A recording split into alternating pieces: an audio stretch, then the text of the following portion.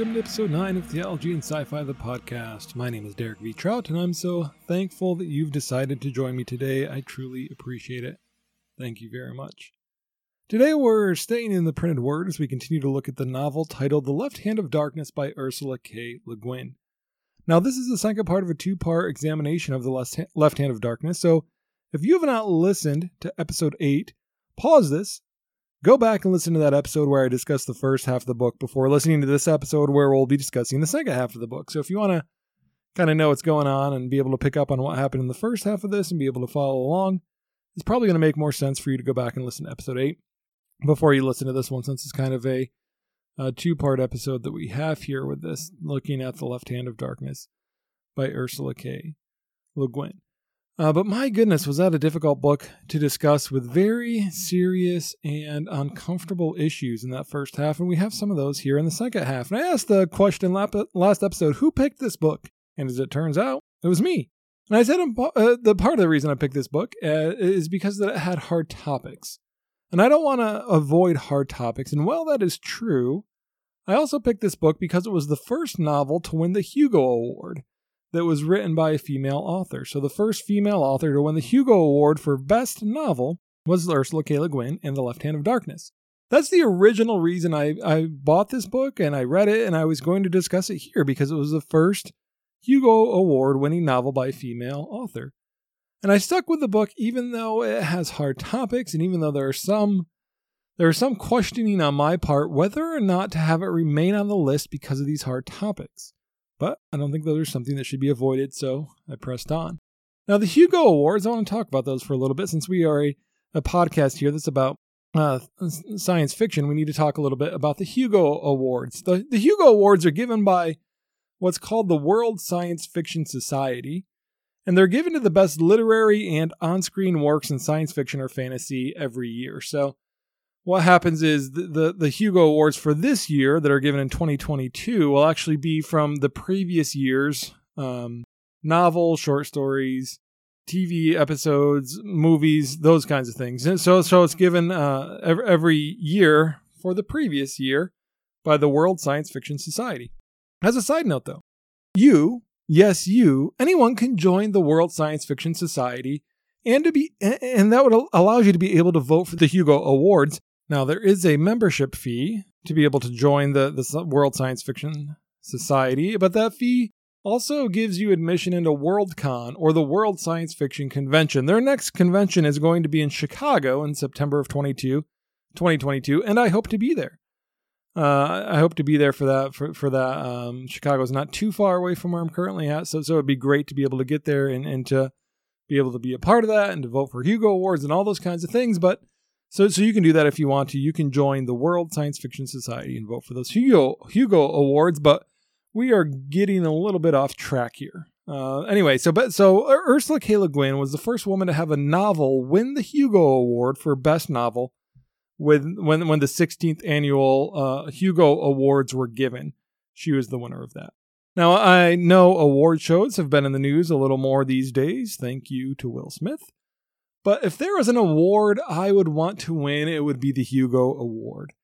It's not the most known or prestigious award in the world, but if I could win an award for Best Science Fiction or Fantasy Novel of the Year, the same award that Clifford D. Simak, Philip K. Dick, Isaac Asimov, Robert Heinlein, Ursula K. Guin, Frank Herbert, J.K. Rowling, and so many others have won, if I could win that award that they have won, that would be pretty cool.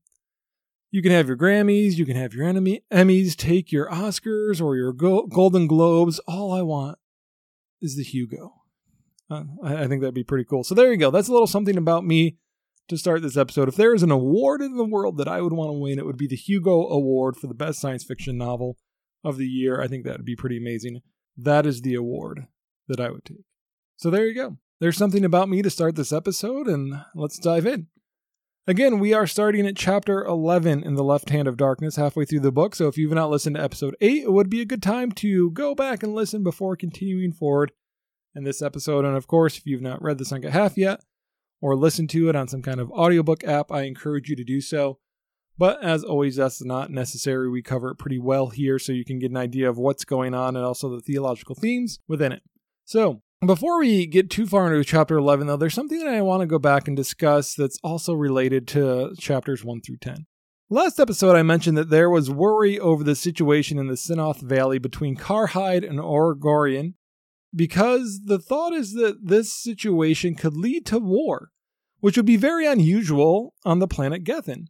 Then I said we would find out why on the next episode that would be very unusual, and here we are. So why that would be unusual is that the war is virtually unheard of on the planet Gethin. They don't even have a word for it. So in chapter 3, I says this: I did not speak of war for a good reason. There's no word for it in Karhidish. Trade, however, is worthwhile. So they understand trade, they can go along with that, but they do not have a word for war. And why? Because war doesn't happen on this planet. In chapter 5, we read about the Sinoth Valley. We say Tib evidently was going to press Karhide's claim into the region, precisely the kind of action which on any other world at this stage of civilization would lead to war. But on Gethin, nothing led to war. Quarrels, murders, feuds, forays, vendettas, assassinations, tortures, and abominations, all these were in the repertoire of human accomplishments. But they did not go to war. They lacked, it seemed, the capacity to mobilize. However, there's some speculation on I's part that the more advanced the nation of Orgorian becomes, they're soon going to have the ability to mobilize for war, and it's something that's a concern for him.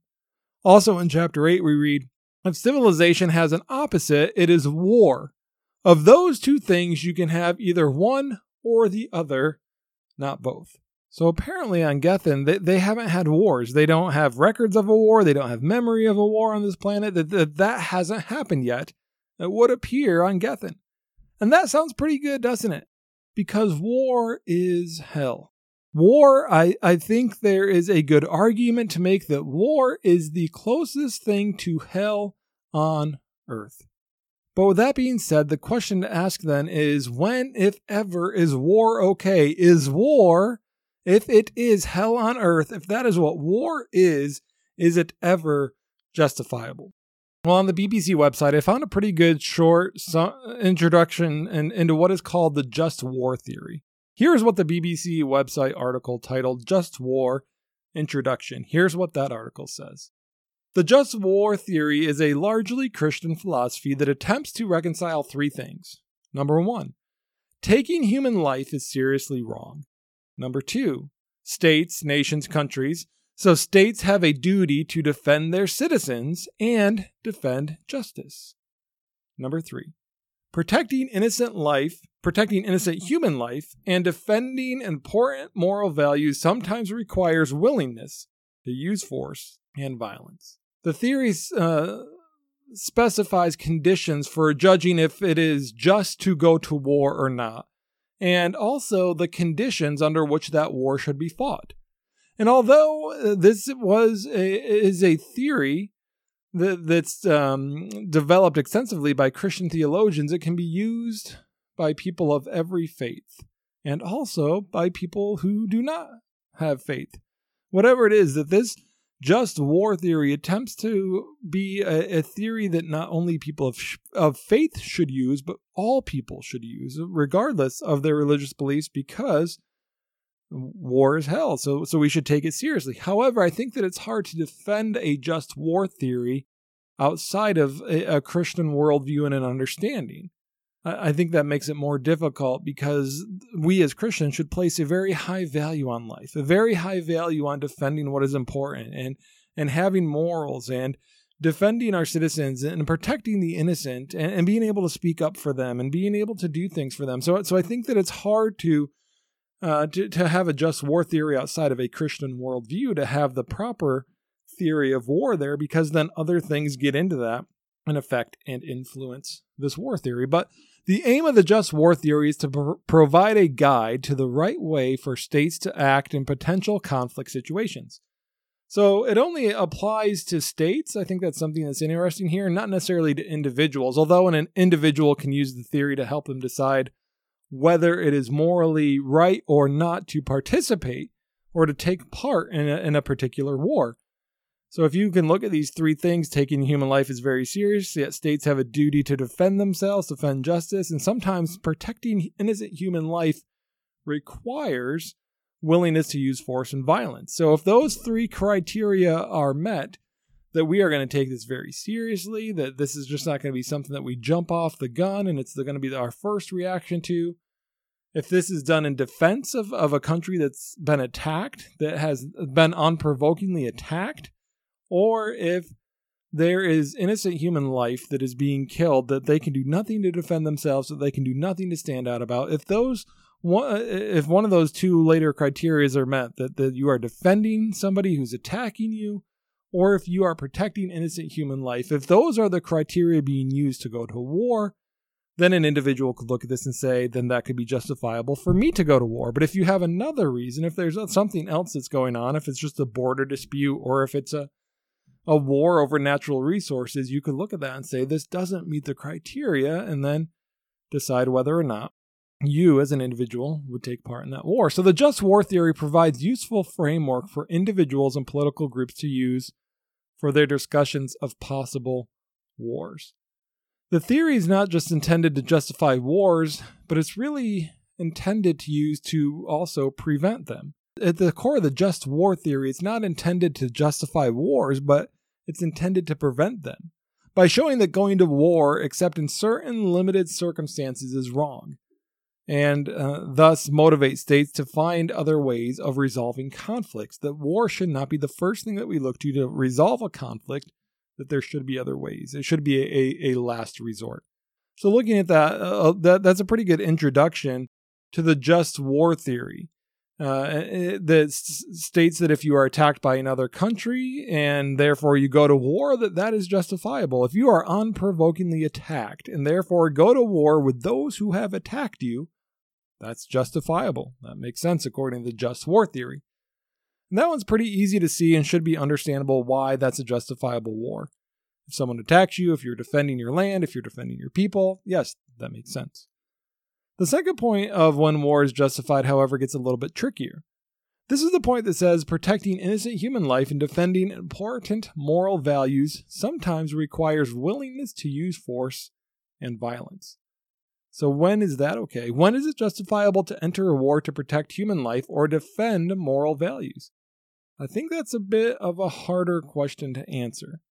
And I will try to give some insights into answers in a moment, but first looking at these 2 points, and when a country is attacked, it is justifiable to go to war with those who have attacked you, and second, that sometimes war is justifiable if you're going to war to protect innocent lives. Looking at those 2 things helps us to know what kind of wars are justifiable, but it also helps us to know what kind of wars are not justifiable. And just in case you're wondering, the majority of wars, the overwhelming majority of wars that have been fought on this earth would not fall under the category of justifiable wars. They wouldn't. Most wars do not meet the criteria of the just war theory. If you look at wars that we fought in the 20th century, so from 1900 until 2002-ish. Why 2002? Because that's what Wikipedia did. So I looked at Wikipedia to try to just get a list of wars, and they listed the wars of the 20th century, but they actually listed them from 1900 to 2002, so we'll just roll with that. And they actually had 3 separate pages to cover the wars that happened in these 100 or so years. So they had 1 page of wars from 1900 to 1944, 1 page of wars from 1945 to 1989, and 1 page of wars from 1990 to 2002. And there are literally hundreds of wars that were fought in that time. I tried to count them, but I lost track. I was at 50 wars, and it was only 1903, so I stopped counting. But in all fairness, some of those are listed as uprisings or rebellions or revolutions or mutinies, so not all of them are wars in the traditional sense that we think of wars, but still there's been a whole lot of violence and war or warlike actions or threats of war in this 100 or so years from 1900 to 2002. So many of these listings are just one political party trying to overthrow another by force. Communists or people of another political party or persuasion trying to take over a country. A lot of those political parties within countries are fighting. They're warring with one another, and most of those That's what most of those are on the list that I looked at. Now, I didn't look at all of them, but a lot of those are just political party A is trying to overthrow political party B, so there's some kind of revolution, or there's some kind of uprising, or there's some kind of conflict, and sometimes they're successful, and sometimes they are not. Another one of the reasons that people went to war on this that I noticed keep coming over and over again was some border conflicts leading to war. Other countries wanting a piece of land from another country. Hey, I want what you have, so I'm going to come and take it. Whether it's what I want what you have, just your land, or I want your resources, or whatever it may be. So those were kind of the two things that stood out to me looking at those wars of, hey, we don't like your political party anymore, so we're going to try to overthrow you by violence and have a war or an uprising or a rebellion or something. Or, hey, we want your land or we want your resources, so we're going to come in here and take that. Now, make no mistake about that, friend. Those are not justifiable wars. Those are not justifiable wars. If I am of this political party and you are of another, I should not declare war on you just so I could take over. That's not justifiable. Now, if that political party is harming helpless people or doing immoral things to their citizens, that may be justifiable to come up and say, hey, you can't do this anymore. And if we need to take you over so you can stop harming innocent people, then that's what we're going to do. But if someone looks at a country that is capitalist and says, I don't like capitalism, so I'm going to take you over, that's not justifiable. That's not a justifiable war. They're saying, I don't like your political party, I don't like your economic system, I don't like whatever it may be. If it's not a moral issue or if it's not an issue of harming and hurting people. So if you just look and say, I don't like your political party, I'm going to take you over, not justifiable. Not justifiable. So if a country says to another, I want that piece of land, I'm going to kill your citizens to get it, not justifiable. If a country says, I want that land for its resources, oil, gas, metals, whatever it may be, not justifiable. What I would say is a classic example of a justifiable war is World War II. So Germany goes on these unprovoked attacks of Poland and other countries, and then some countries side with Poland and go to war against Germany. So Germany goes into Poland. We're going to take you over, and this is our land now. Poland tries to defend themselves, and then other countries also get involved in that war. So Germany starts those attacks unprovoked. Poland doesn't attack first. Germany does, for no good justifiable reason. Hey, I want your land. I want you to be a part of us now. That's not a justifiable reason to go to war. And then, of course, there's the concentration camps, the killing of Jews and minorities, killing of people who were powerless to fight back. So they've unprovokingly attacked people, and they are killing innocent people who have no ability to defend themselves. So if there is ever a justifiable reason to go to war, it would be to stop the Nazis and what they were doing. Even if Pearl Harbor had never happened, if that had never happened, I believe it still would have been justifiable for the United States of America to go to war with Germany to stop the Nazis. Now, once Pearl Harbor happens, it makes it unmistakably justifiable. You can't even make an argument how it wouldn't be justifiable once American land is attacked for them not to get involved. It absolutely 100%, no doubt about it, becomes justifiable at that point. But I'm saying I don't think you even need Pearl Harbor to justify the United States getting involved in World War II because of what the Nazis were doing, attacking people unprovokingly because of how they were killing helpless and defenseless people. It makes it justifiable for someone to step in and stop them and say, hey, you can't do this. And if we have to use force, if we have to go to war to make you stop, then that's what we're going to do. So it meets those criteria of the just war theory pretty much in every way, that we look at the seriousness of human life. We look at other ways to go about this. The first thing we do is not just react and go to war over the little things, but we try to do other things to prevent this, or try to do other things to stop this, or to find some other kind of resolution. And then when that can't be found, if a country has attacked somebody and has been unprovoked in their attacks, and if they are killing, harming innocent, helpless people, if they're doing that, that's a pretty justifiable reason. That is a justifiable reason to go to war. And the classic example of a justifiable war is World War II. Justifiable reason for people to go to war against Germany. Germany has no justification for why they went to war, but those who went to war against Germany have justification for that, so they enter into a just war to stop Germany and the Nazis. But remember the first part of the just war theory. Remember this, that taking human life is seriously wrong and should be attempted to be avoided at all costs. War should always be a last resort, and that connects intimately with presenting a just cause. All other forms of solution must have been attempted prior to the declaration of war, because the taking of human life is a very serious thing, and we want to avoid that at all costs if we can. But if we've done everything we can to try to stop this war and it still hasn't worked, and innocent countries are still being attacked, innocent people are still being killed, then we can justify entering into a war against those who are doing the attacking and the killing. Now, there may be a lot more to say about the justifiable war theory. This is just kind of a brief overview, but just war theory not only talks about what the justifiable reason is to enter a war, but it also talks about how armies should conduct themselves with fighting and how they should not target or kill people of the country who are non-military or non-army.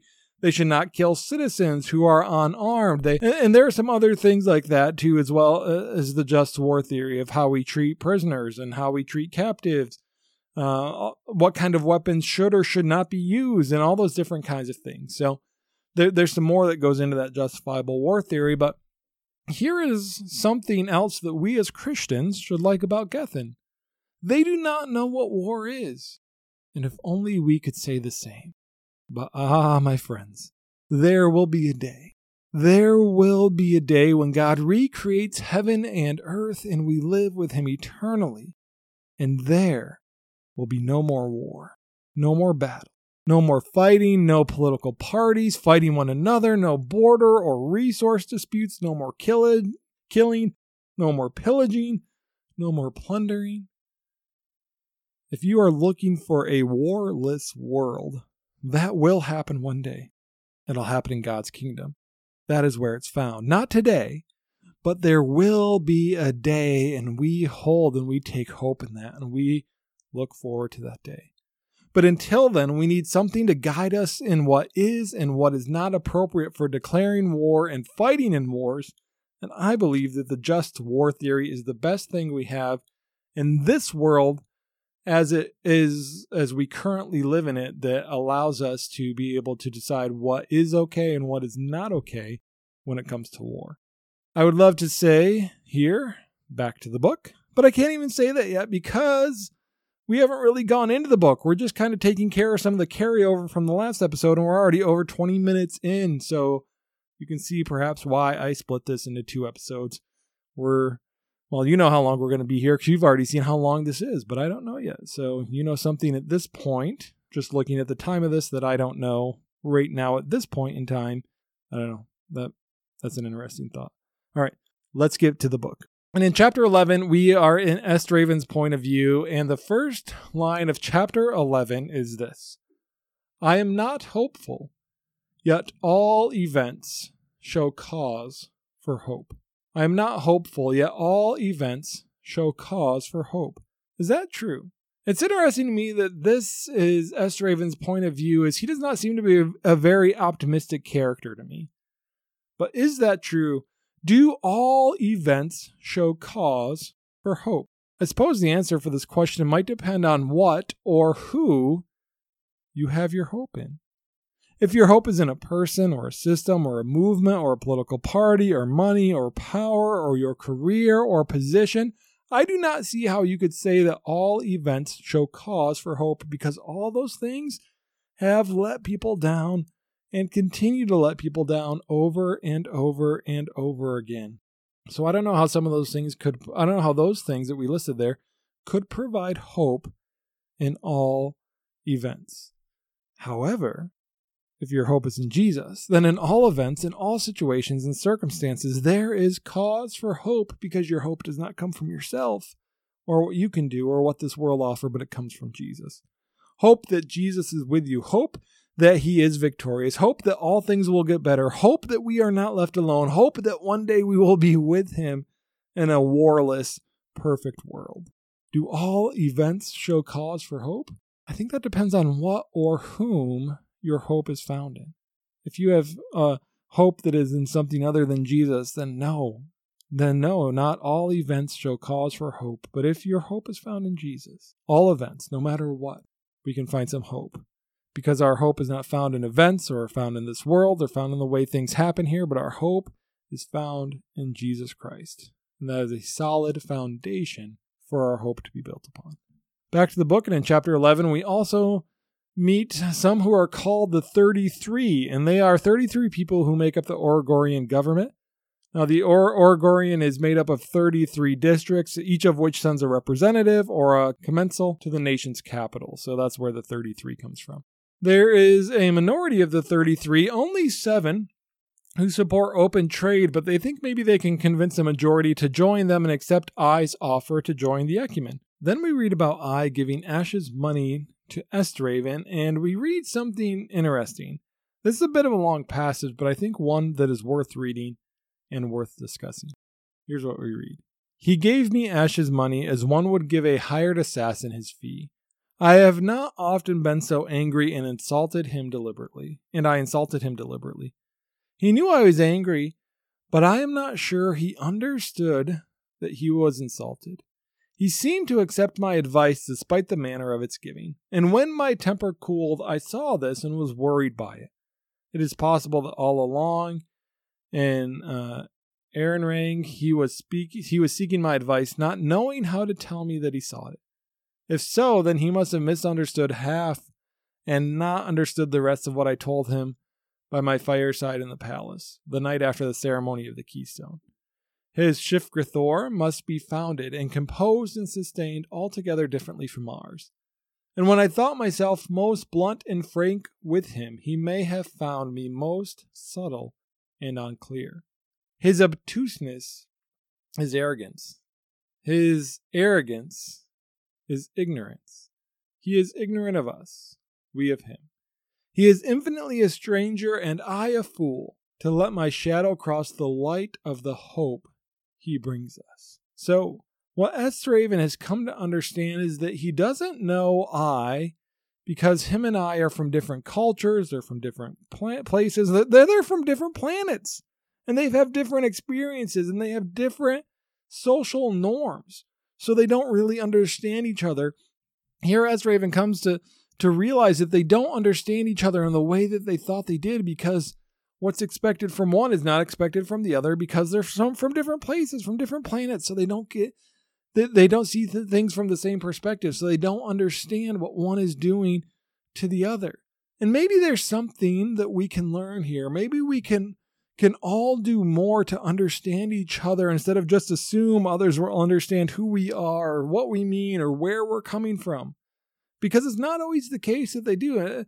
It's probably often not the case that people are understanding what we're assuming that they understand, because we all come from different homes. We all come from different places. We have different perspectives, and maybe even been in different cultures than other people have. So we have all these different things that can build up some division there that we maybe assume is not there. So then we think that somebody's taken something one way when they've really taken it another, and we didn't mean for it to be taken that way. So there's some separation here between I and Estraven, and Estraven's made some assumptions, and he thinks that I would understand those, and I has made some assumptions that he thinks Estraven would understand, but they don't, because they don't really know each other. So they need to work more on that to build that relationship, to build some bridges instead of building walls.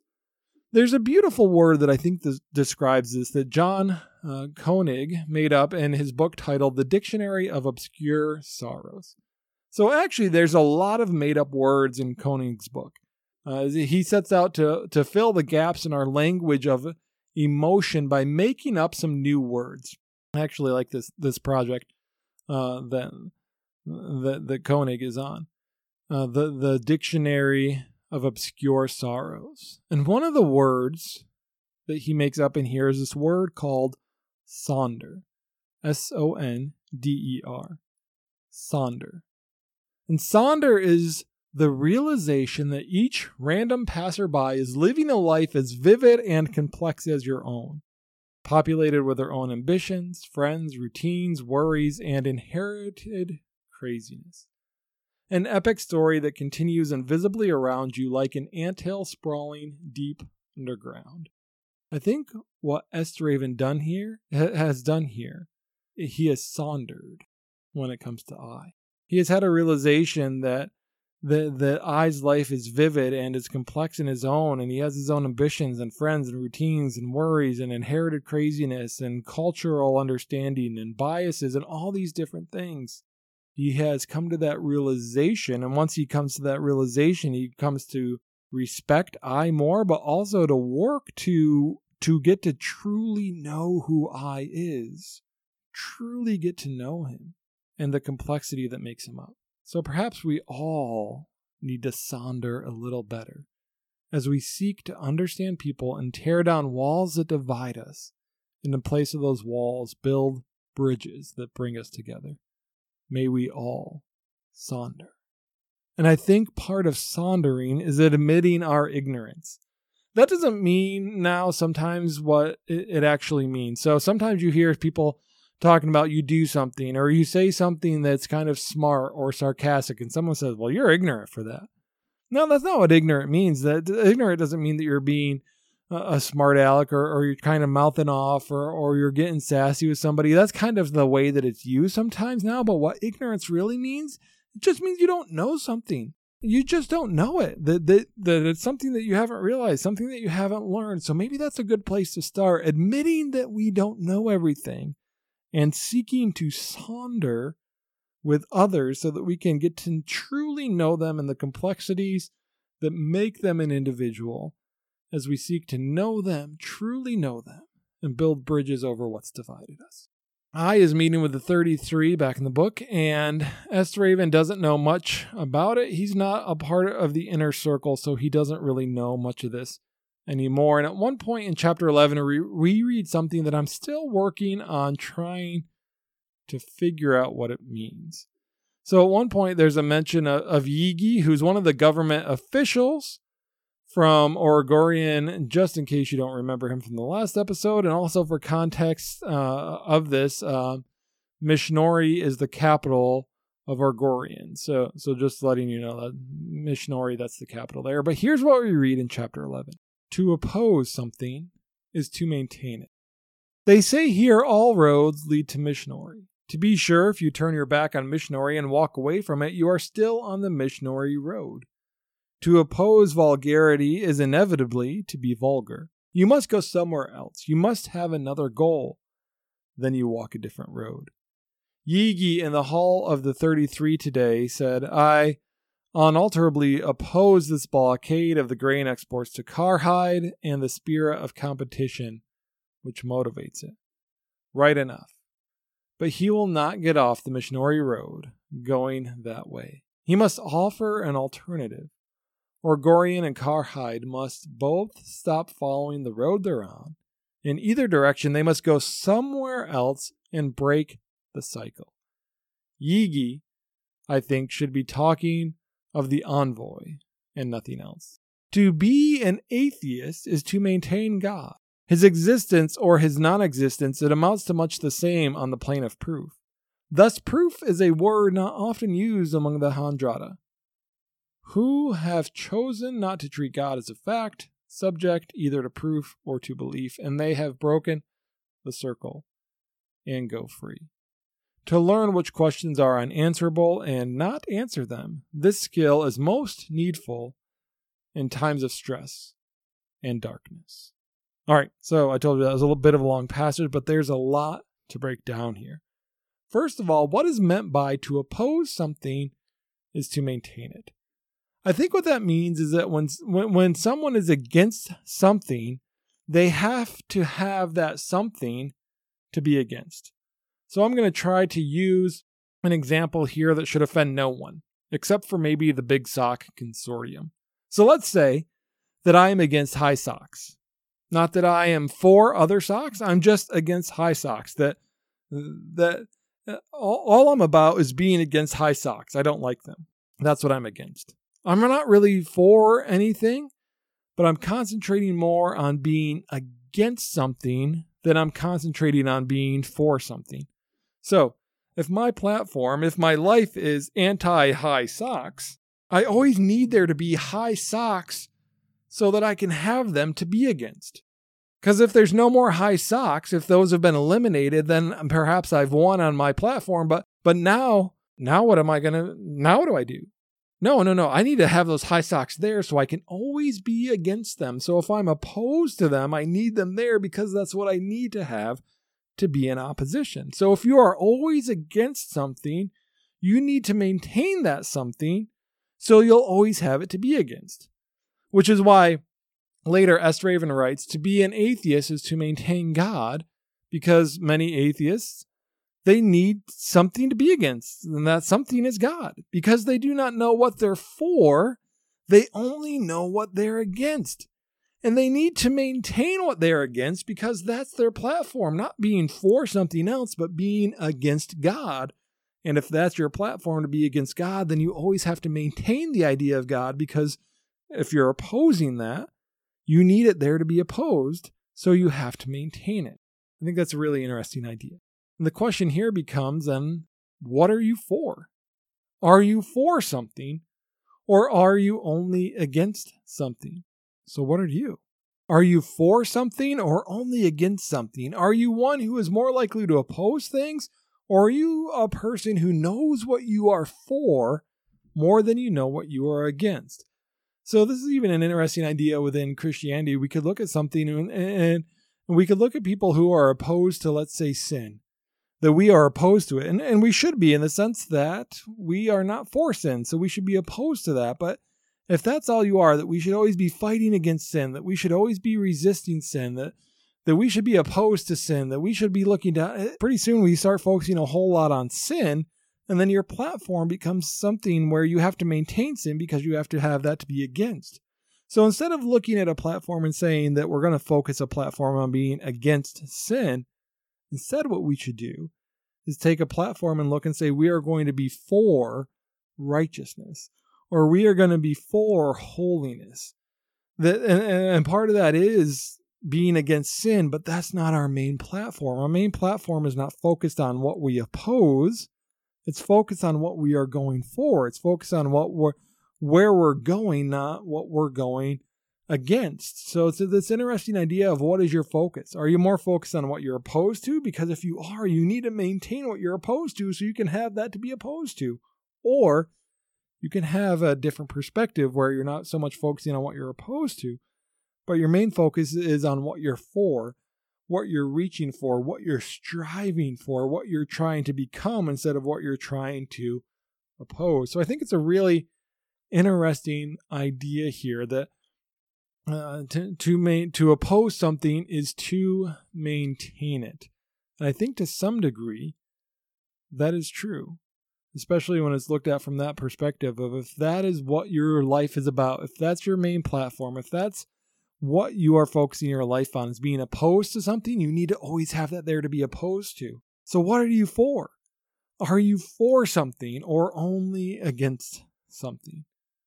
Are you more likely to be focused on what we should be opposing or what we should be for? And the question there then is, what are you for? And what are you living for? In this quote, S. Raven ends up by writing, to learn which questions are unanswerable and not to answer them. This skill is most needful in times of stress and darkness. I'm not so sure about this. This may be true if you have no hope. Again, we come back to that idea of hope. But if you do have hope, if there is hope in all events, which S. Raven has written, if there is hope in all events, then why are you learning what questions are unanswerable? What questions you're not going to answer? And why is that skill most valuable in the darkest of time if all events lead to hope? It seems to me that if S. Raven truly has hope, he should be able to ask any question and not fear the answer. But here he seems to be taking some solace in being able to find out which questions cannot be answered or what questions he doesn't want to get the answers to and then not even asking them. And I think that comes back to the idea that S. Raven perhaps really doesn't find hope in all events. So, continuing the chapter, Opsal and Yigi ask I to make radio contact with the ship, but chapter 11 ends with Estraven not so accidentally running into I and telling I that his life is in danger because some of them oppose him and they do not trust him. And then he advises I to not make contact with his ship as Opsal and Yigi have asked him to do. But we don't know I's response to this warning because Estraven doesn't write about it in his journal and the chapter ends. So, chapter 12 is one of those chapters that does nothing to advance the main story, and it's a text that was written some 900 years ago and doesn't have much for us to discuss. So we'll move on to chapter 13 and back to I's point of view. So after Estraven's visit, I goes and tells Opsal and Yigi that Estraven has come to him. Estraven seems to know a lot, and he has advised him to do the opposite of what they've asked. They tell him that Estraven is just trying to have some kind of power and influence like he used to have. He's just trying to maintain that. He's just trying to establish it. But don't worry about him. Then don't worry about it. But I should have worried about it because later that night he is arrested and he is taken to jail. And he asks the guards if the 33 know about this, and they say, oh, the 33 know about this. They've actually ordered it.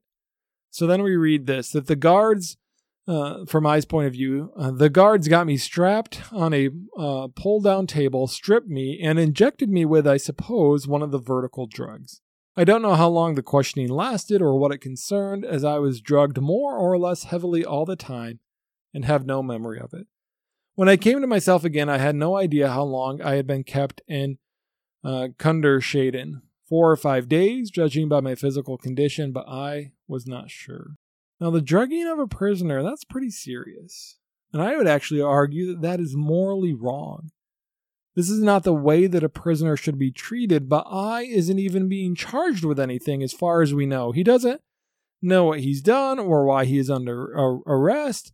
He is a prisoner but has no charges brought up against him, but yet he's still being drugged with some kind of truth serum. That's what that's getting at there with this vertical drug, some kind of truth serum that he has been injected with. So that is not the way that people, even if they are prisoners, even if they have been accused of some serious crimes, which I has not been accused of, even if they are, they shouldn't be treated that way.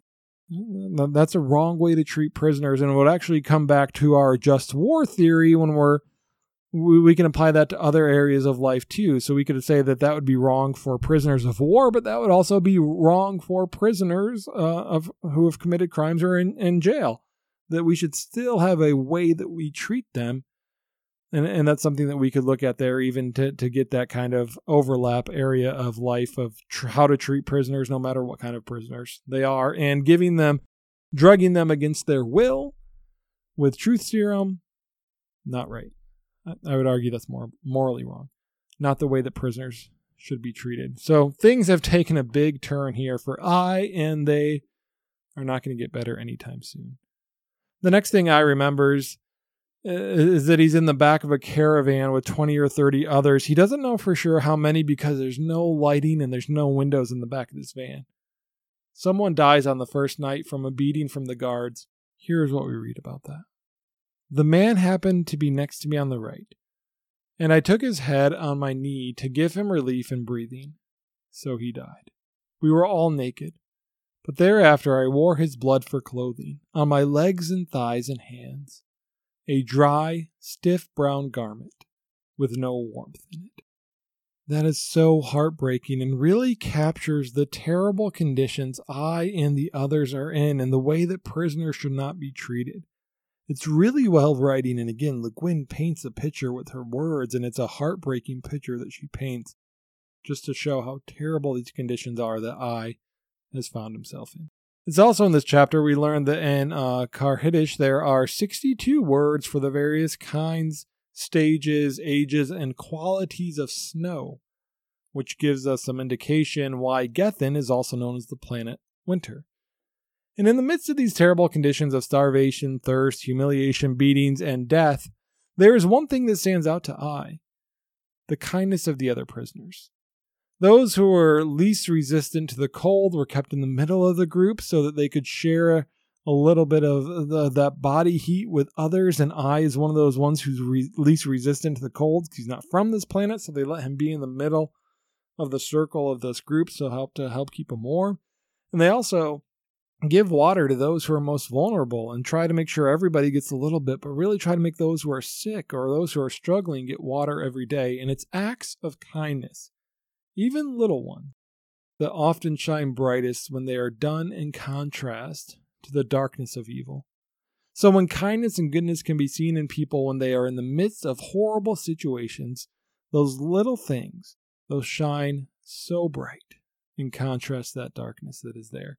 I think we see that here in these people. Eventually, the prisoners are taken to and check this name out, they are taken to the Pulafin Commensality 3rd Voluntary Farm and Resettlement Agency. Voluntary? That doesn't sound so voluntary to me, but it does sound very Nazi-ish, however.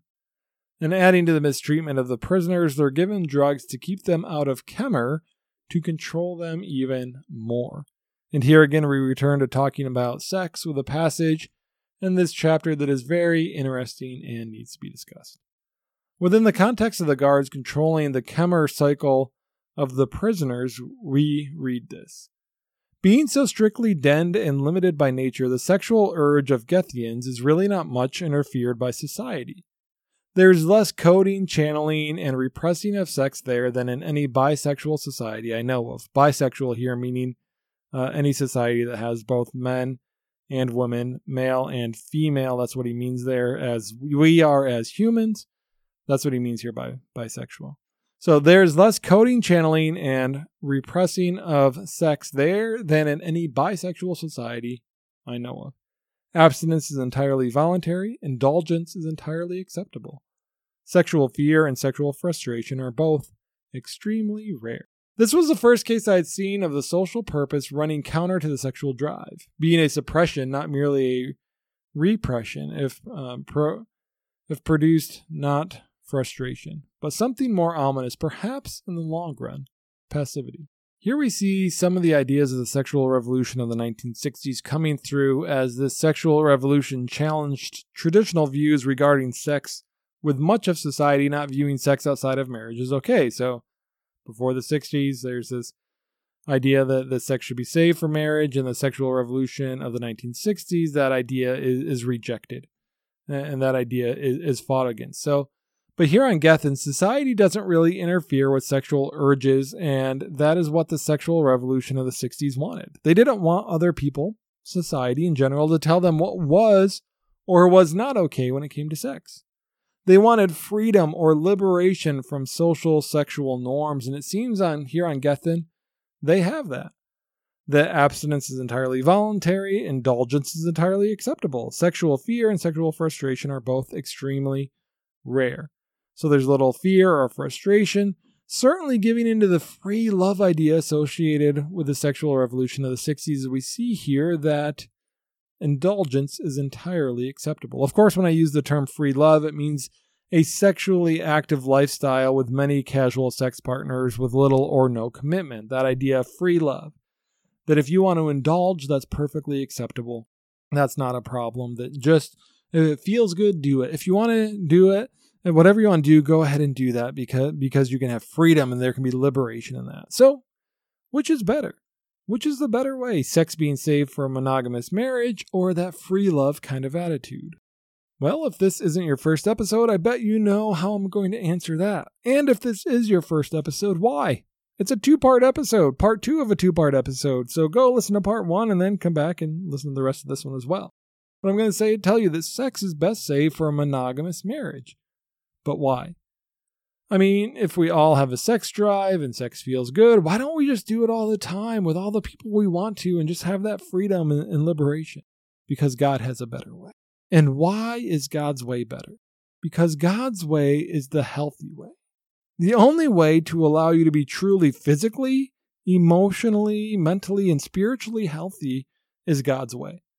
Now, sex is a physical act, but it is more than a physical act. It's emotional. It's a mental thing. Some may even argue that in some way it's a spiritual act. Our bodies, our minds, and our souls are affected by sex. How many people have you known that hook up with a lot of other people and it distorts their view of themselves? Their self-worth becomes affected. Their ability to trust people is affected. And of course, being sexually active with multiple people can lead to sexually transmitted diseases that affect your physical health. So the more sexually active you are with more people, the greater likelihood that you're going to have that it's going to affect your health and affect it negatively. Your mental health is going to be affected. How you view yourself, your self-esteem, your self-worth is going to be impacted by that. Your spiritual health is going to be negatively impacted by that, and you're not going to be physically healthy as you could be either, as there's so many different things that can happen with multiple sexual partners. But God wants you to be healthy, and He wants you to be holistically healthy in body, in mind, and soul. When it comes to sex and being holistically healthy, the best way to do that is God's way in a monogamous marriage between one man and one woman. Now, the culture in America, in large part, is saying something different. Something very different, but those are just lies, and lies that have led to millions of people and the majority of entire generations not being holistically healthy, not being healthy in body and mind and soul, because sexual life and sexual activity matters. It makes a difference. It makes a difference how you feel about yourself. It makes a difference with your body. It makes a difference with the relationship that you have with God. All those things are affected when there is sex involved. But God's way is better. Why? Because you don't have those things that impact you negatively. If you have a healthy monogamous marriage, that you don't have these things where giving into sex influences how you feel about yourself and your self-image and your self-esteem and your worth. That it doesn't have these physical effects on your body. If you and your partner have waited until marriage to have sexual relations, then you're not going to give each other STDs that are going to negatively impact the health of your body. And if you're doing this with God in the middle of all of it, then it's also a spiritually healthy as well, because you're doing things God's way and you're living according to His ways, not giving in to your own urges and desires and doing things your way and causing separation between you and God in sin. So when you come here and when you do things God's way, it makes you holistically healthy, body, mind, and soul. And that's why God's way is the best way, because it's the healthiest way. It shouldn't come as a surprise to any of you, but God knows what He's doing. And when He tells us to do these things, sometimes we throw up our hands and we're like, why? Why should we do this way? Why should we have sexual ethics according to what God has told us to? Why should we do that? Well, if you want to be healthy, that's why. God's way is the best way. He knows what He's doing, and it can make you holistically healthy to live according to how God wants us to live, especially in regards to sex. So we can look at that and see that God's way is the best way. Back to the book, and at the work prison, I am not going to call it a voluntary whatever, because it's a work prison. So at the work prison, I and the others are working in the lumber industry, and there's no hospital there. You either work or die. And political prisoners like I undergo questioning with the aid of truth serum every 5 days. So again, they are not treating their prisoners. They are not treating their captives well. And I is getting sicker and sicker, and he meets a person named Azra who he befriends. And although they cannot speak much because there's a language barrier, they do have a friendship, but Azra does not survive to the end of the chapter. And I gets called in for an examination, and he is so sick that he cannot walk to his appointment, but must be carried to it, and then he doesn't remember much after that. In Chapter 14, we switch back to Estraven's point of view, and Estraven knows something is going on and eventually finds out what has happened to I and is able to get word to King Argaven that I has been imprisoned. He tells Argaven just in case I was able to signal his ship to come to the planet before he was taken prisoner, so at least somebody knows what's going on if this ship arrives. He's able to get word to Argaven by going to the Karhide embassy, which he says automatically... Estraven believes that automatically puts a target on his back, and he knows that winter is coming. Winter is coming. And he is worried that I will not be able to survive the winter, so he heads towards the labor prison and begins to think of how he could rescue I. He gathers supplies and hides them as he forages. He forges papers saying that he's a paroled convict given orders to report to the labor camp for guard duty as part of his parole. So I gets into the prison labor camp pretty easily. And I don't know about you, but up until now, I was not the biggest fan of Esther. But that changes for me in this chapter. Him forging papers and walking into a prison with the intent to save somebody who does not deserve to be there and to help set that prisoner free, it makes me a fan of Esther. I love how he just walks in there and he's like, I'm walking in here to get this guy out. So he's walking in there with those plans to save I, and it makes me a fan of him.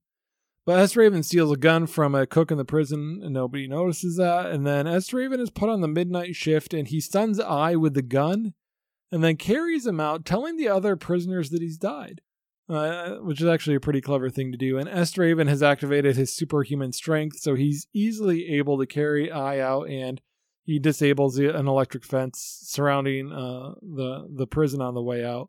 So Esther sneaks I out of the prison, and after several days of nursing I back to health, he's well enough to actually be aware and to talk to Esther.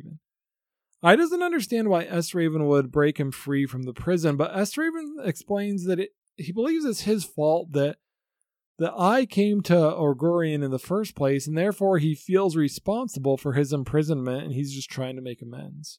And we find out that Esther has always truly been on I's side, but that I's not always seen or understood that. But Esther has always been on his side, and he wants Gethin to join in the trade with the Ecumen. And this chapter ends with Esther saying that he would like to learn mind speech from I. In chapter 15, the two wonder what is best and where to go to get out of Orgorian. They decide to try to cross something called the Gorban Ice, which sounds very cold to me. Esther steals food for the journey and knows that it's wrong, and knows that it's so wrong that he won't even talk about it, and he's distraught over it, but because stealing is a serious deal on Gethin. It's one of the most despicable things someone can do in their culture, but Esther knows that's the only way they can survive, so he goes and steals that. So that's something that they would have in common with the Christian faith, that thou shalt not steal. And Esther knows that, but these desperate circumstances have allowed him to go and do what he knows is wrong. He's willing to do that to be able to help his friend and to survive. So he crosses that moral boundary that he probably can never see himself doing, but he comes up with a reason why he could. So they form this plan to be able to get out of Gethin, and it's quite the ridiculous plan. They're planning to travel some 800 miles in the bitter winter cold. 800 miles. I used to have a roughly 600-mile drive to college when I was an undergrad, and that was a ridiculously long car ride, ridiculously long in a car. But they're planning to go on foot in the winter, and they have snowshoes and all these different supplies that have been gathered, and some of them have been stolen. So it's this kind of ridiculous plan that they have, but they really have nothing else. No other option. And then there's something worth discussing in their conversation. Esther asks why only one envoy is sent to a planet when trying to get them to join the Ecumen. And here's what we read. I says, the first envoy to a world always comes alone. One alien is a curiosity. Two are an invasion. Esther says, the first envoy's life is held cheap. The first envoy to a world always comes alone. One alien is a curiosity. Two are an invasion. Esther replies, the first envoy's life is held cheap. And I says, no. The Ecumen really don't hold anyone's life cheap, so it follows better to put one life in danger than 2 or 20. It's also very expensive and time-consuming, shipping people over the big jumps. Anyhow, I asked for the job, is what I says. But I says something here that I really like. The Ecumen really doesn't hold anybody's life cheap. The Ecumen really doesn't hold anybody's life cheap. And neither does God.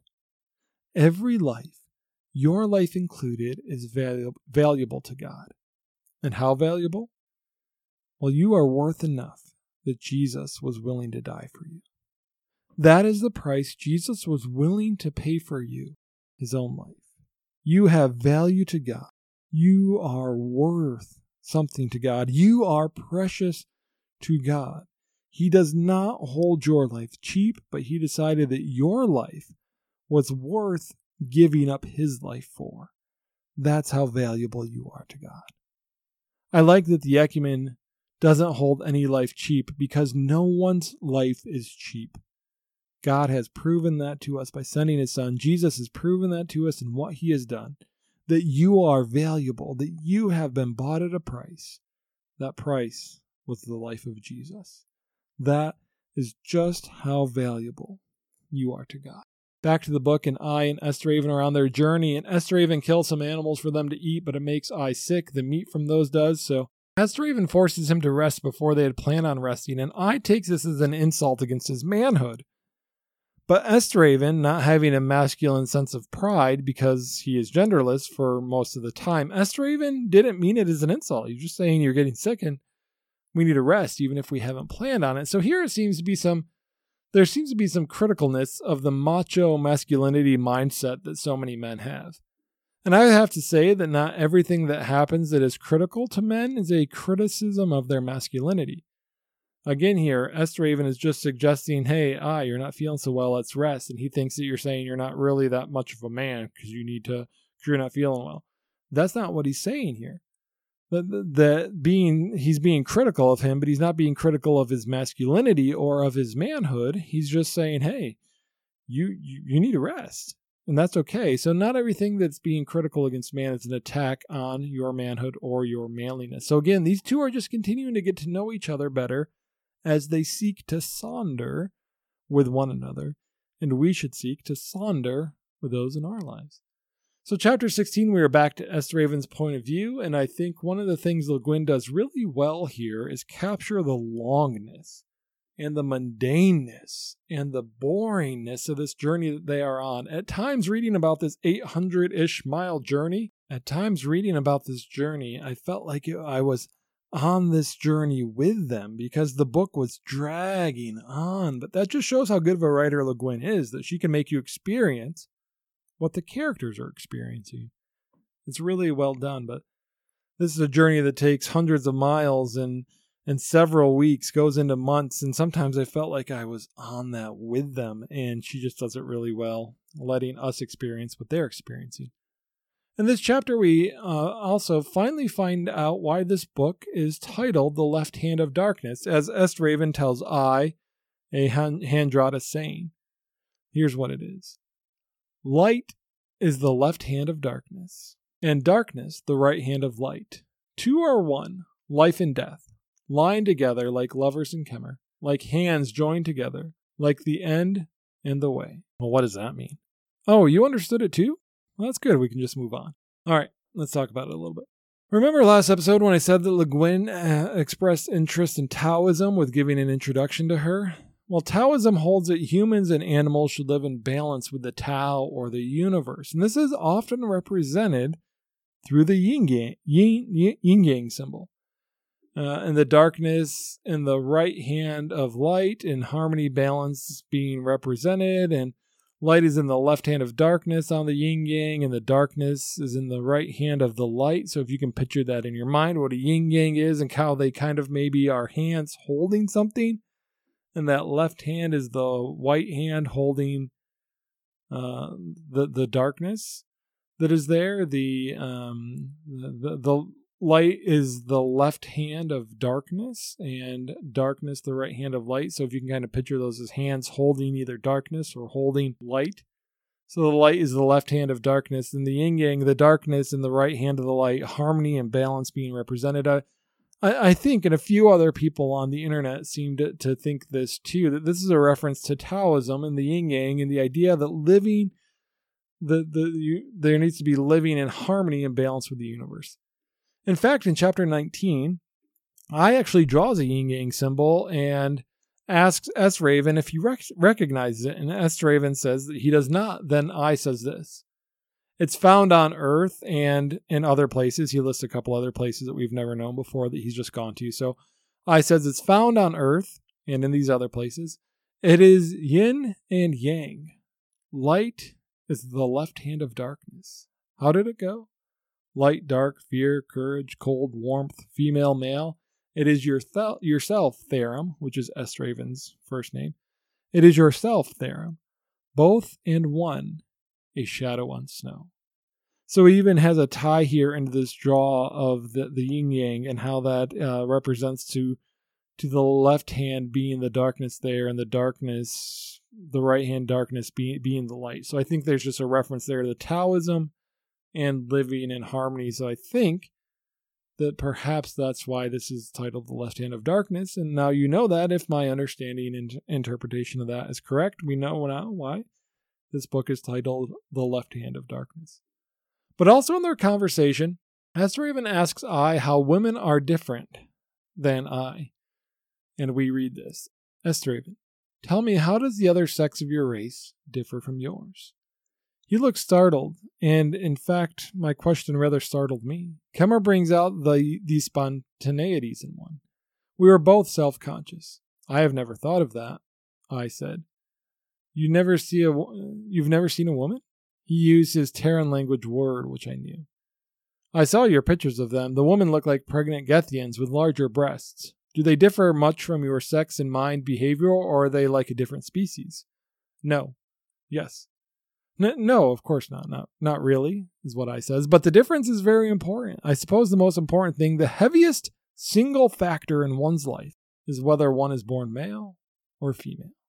Okay, I has a lot more to say here, but I think I just need to stop there. Is the most important thing, the heaviest single factor in one's life, is the heaviest single factor whether you are born a man or a woman? Whoa, that's an interesting question. Is that the single most important factor to be born, a man or a woman? Is that really what it is?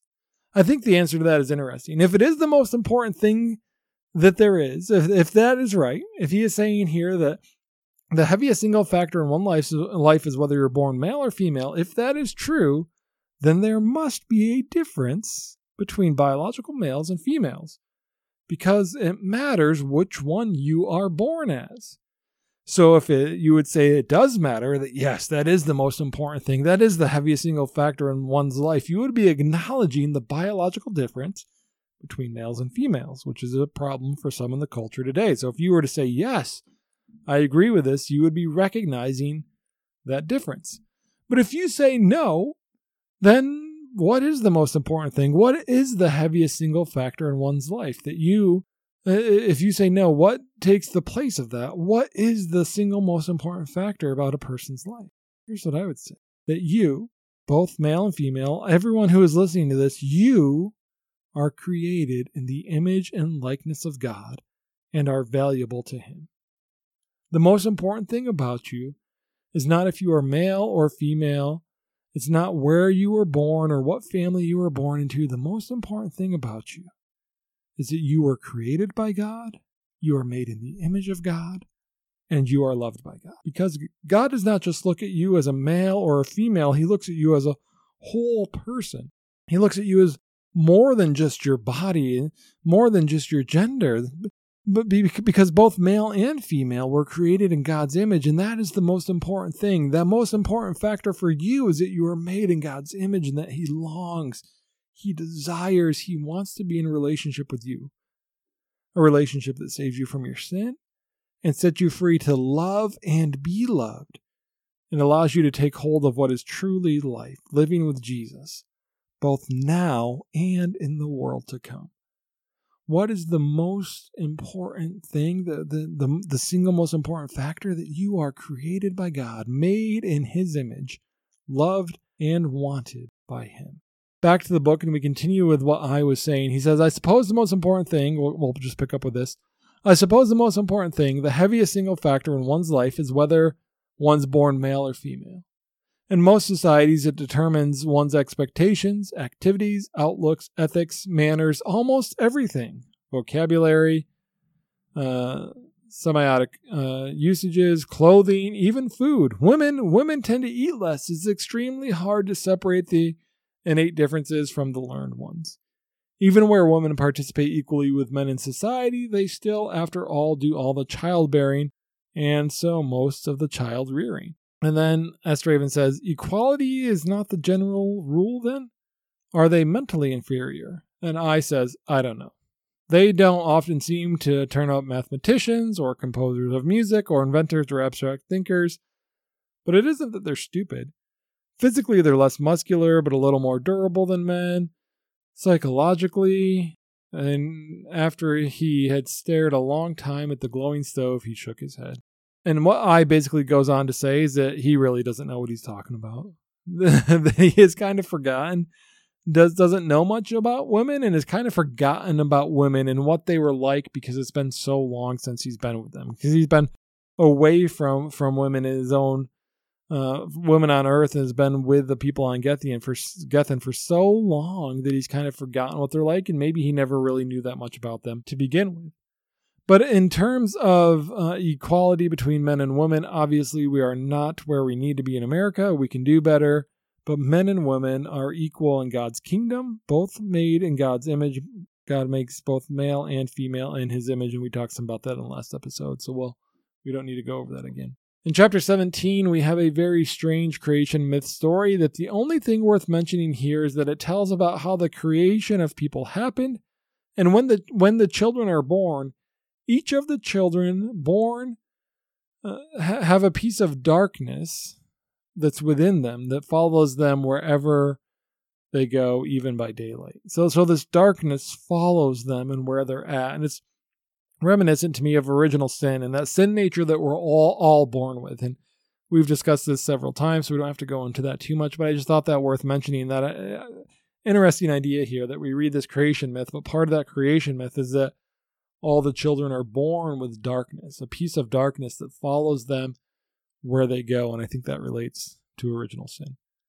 In chapter 18, we go back to I's point of view, and we continue on this months-long journey with I and Estraven, and I really feel it in Le Guin's writing. At one point on their journey, Estraven enters Kemmer, and they wonder how sexually compatible they would be, and if sex can happen between the two, but thankfully they do not try. There is one thing to discuss from this chapter, however, that's significant to us and worth pointing out. Estraven asks I why he came alone again. He comes back to this idea here. He asks, why, he said at last, why did you come alone? Why were you sent alone? Everything still will depend upon the ship coming. Why was it made so difficult for you and for us? So he really asks this question again and really tries to get an answer here, because Estraven thinks that I's attempt to get them to join the Ecumen would have been more successful with more of them. But here's what I's response is. It's the Ecumen's custom, and there are reasons for it. Though in fact I begin to wonder if I've ever understood the reasons. I thought it was for your sake that I came alone, so obviously alone, so vulnerable, that I could in myself pose no threat, change no balance. Not an invasion, but a meager messenger boy. But there's more to it than that. Alone I cannot change your world, but I can be changed by it. Alone I must listen as well as speak.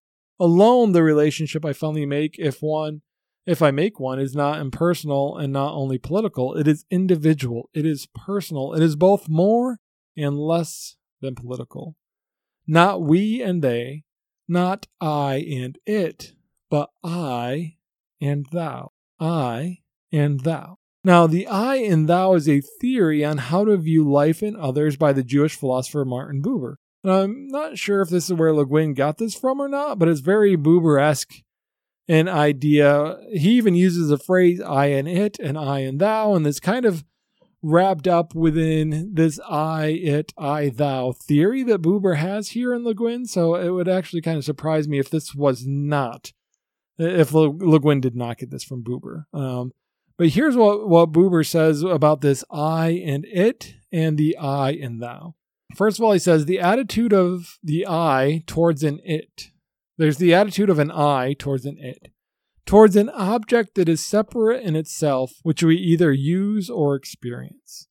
And then second, there's the attitude of the I towards thou, in a relationship in which the other is not separated by discrete bounds. So the it of the I-it refers to the world of experience and sensation. The I-it describes entities as discrete objects drawn from defined sets. So if you think of a relationship as just looking at somebody and saying the most important thing about them is that they're a male, the most important thing about them is a female, the most important thing about them is this, the most important thing about them is they work here. If you're looking at somebody with that limited kind of view, it sets up an I-it relationship. Because you don't think of the person, you think of an identifier for that person. You're not thinking of them in a way that's related to sonder. You're thinking of them in a way a very limited one-way kind of, this is the one word that I think of when I think of them.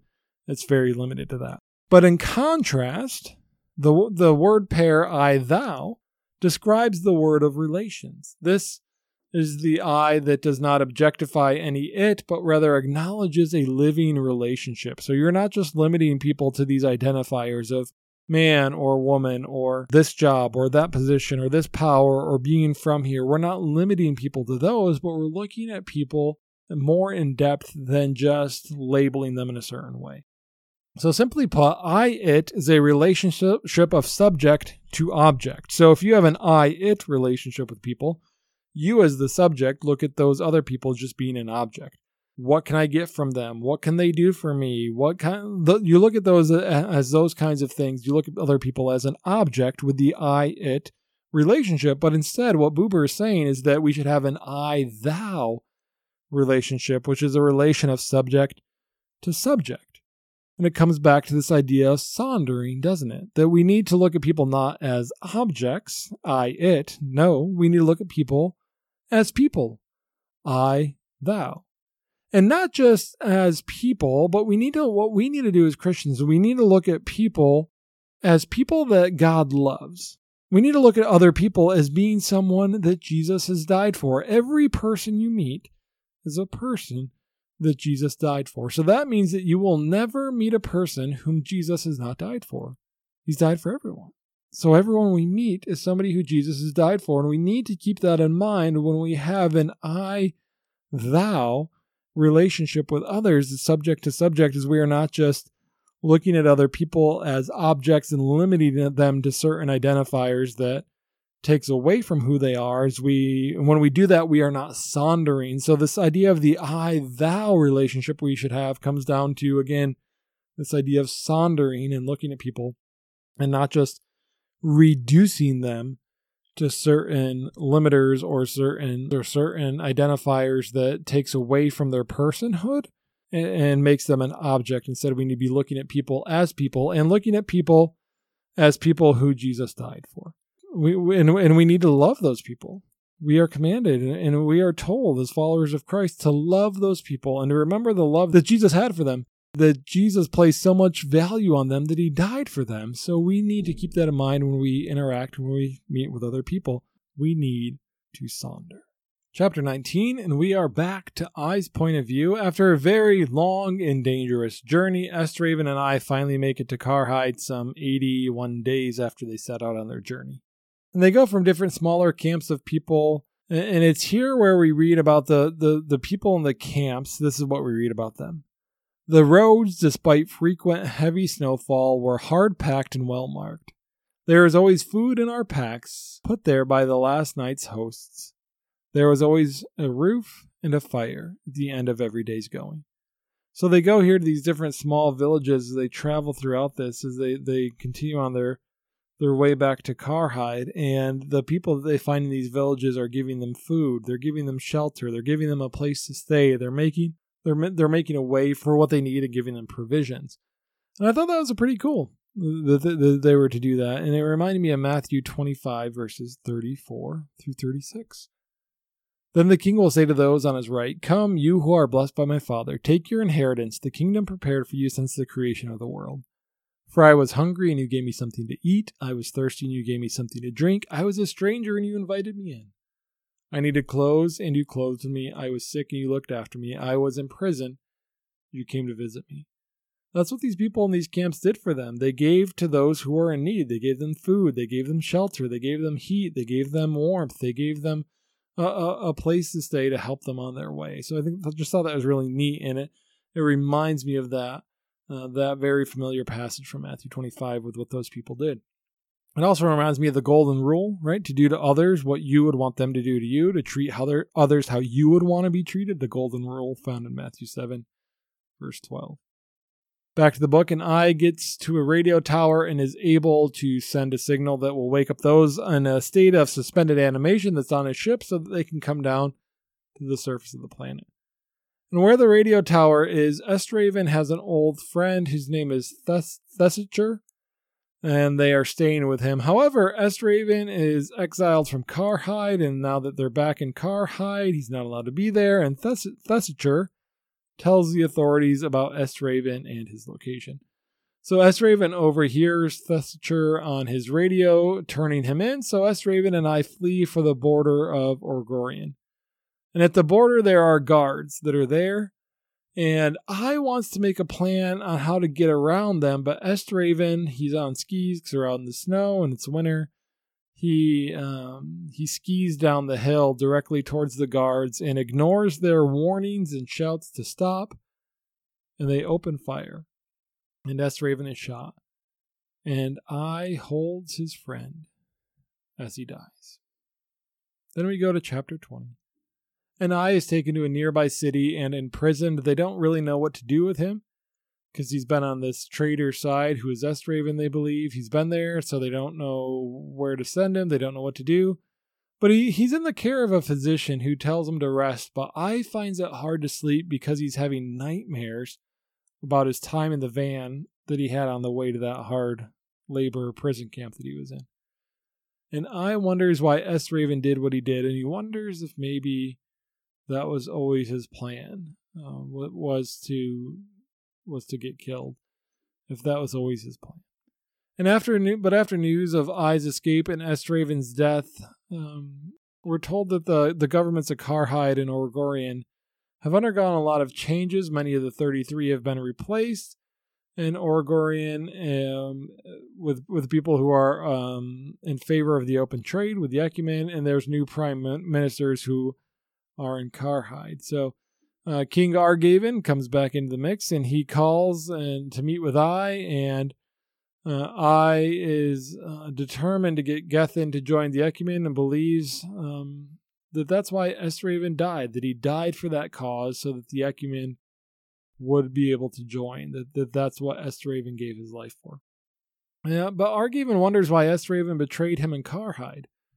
But I explains that Estraven believed that if one country on Gethin joined the Ecumen, then all would follow suit. So he really didn't care who joined first. He just wanted someone to join. And once he didn't think he could talk the people of Karhide into that, he just decided to go over to the people of Orgorian and see if he could talk them into it. So Argaven says that Estraven was working with the open traders in Orgorian the whole time. And he asks you tell me that was not betrayal? And I says, it was not. He knew that whichever nation first made alliance with the Ecumen, the other would follow soon, as it will, as Sith and Peroder and the Arpegalo will also follow, until you find unity. He loved his country very dearly, sir, but he did not serve it or you. He served the master I serve. The Ecumen? Said Argaven, startled. I says no. Mankind. A couple things here. People, mankind, as I says here, people should not be the master of your life. That is reserved for Jesus and Jesus alone. But we should be serving other people, because to serve other people is to serve Jesus, the master, as we have already read, that passage that would continue on in Matthew 25. That what we do for the least, whatever we do for the least of these, we do for Jesus. Whatever we do for the least of people, we do for Jesus. So to serve others is to serve Jesus. But Jesus is our master, not people. So we need to serve other people, yes, but they are not our master. People make a bad master. That's not a role, that's not a position they are supposed to fill. But Jesus is the great master whom we are to serve. And in serving Jesus, we also serve people, yet people are not our master. That's reserved for Jesus. So Ai's ship comes down, and Ai mentions how strange they look as they are men and women coming off the ship, and they're not genderless like the Gethians. So it's very, very strange for him as he looks at them and realizes just how different they are. And he's been on Gethian for almost 3 years at this point, so seeing them is interesting for him. But by spring, his crewmates have been working with all the governments of Gethin to get them to join the Ecumen. And as the book ends, I decides to go to where Estraven was born to give Estraven's journal to his family. And I meets with Estraven's son, whose name is Sorv, as well as Estraven's dad, whose name is Esvens. And, Estraven's son, Sorv, is a result of Estraven chemering with his sibling, Arek. And we talked some about incest in the last episode, so we're not going to get into that again, but Estraven has had a child with one of his siblings, so it is what it is. And again, we talked about that last episode, so if you want to know more about why and how that's wrong, you can go back and listen to that one. But Estraven's dad is still upset that Estraven is known as a traitor. And then we read this. The king will recant, this is what I says, the king will recant. Therum, Estraven, was no traitor. What does it matter what fools call him? The old lord nodded slowly and smoothly. It matters, he says. That's Estraven's dad. You crossed the Gorban ice together, Sorv demanded. You and he? And I says, we did. I should like to hear that tale, my lord envoy, said old Esvens, very calm. But the boy, Therum's son, said stammering, will you tell us how he died? Will you tell us about the other worlds out among the stars, the other kinds of men, the other lives? And that's the ending line in the book. One thing here is I really like how Esvens says that it matters what people call Estraven. It matters what his legacy is. I like that, and it does matter what your legacy is. It does matter what people think about you. It matters how people feel about you and their opinions of you. And they matter in the sense that we are to represent Jesus to the world, and we need to make sure that we are doing things that are a good representation of Jesus, because we might be the only Jesus that some people see. So what do people think of when they think of your name? Because that matters, because you're not representing just yourself, but you're representing Jesus. So what do people think? What is the first thing that comes to someone's mind when they hear your name? And are you representing Jesus well? Because it matters what people think of when they think of your name. It matters. And are you representing Jesus well?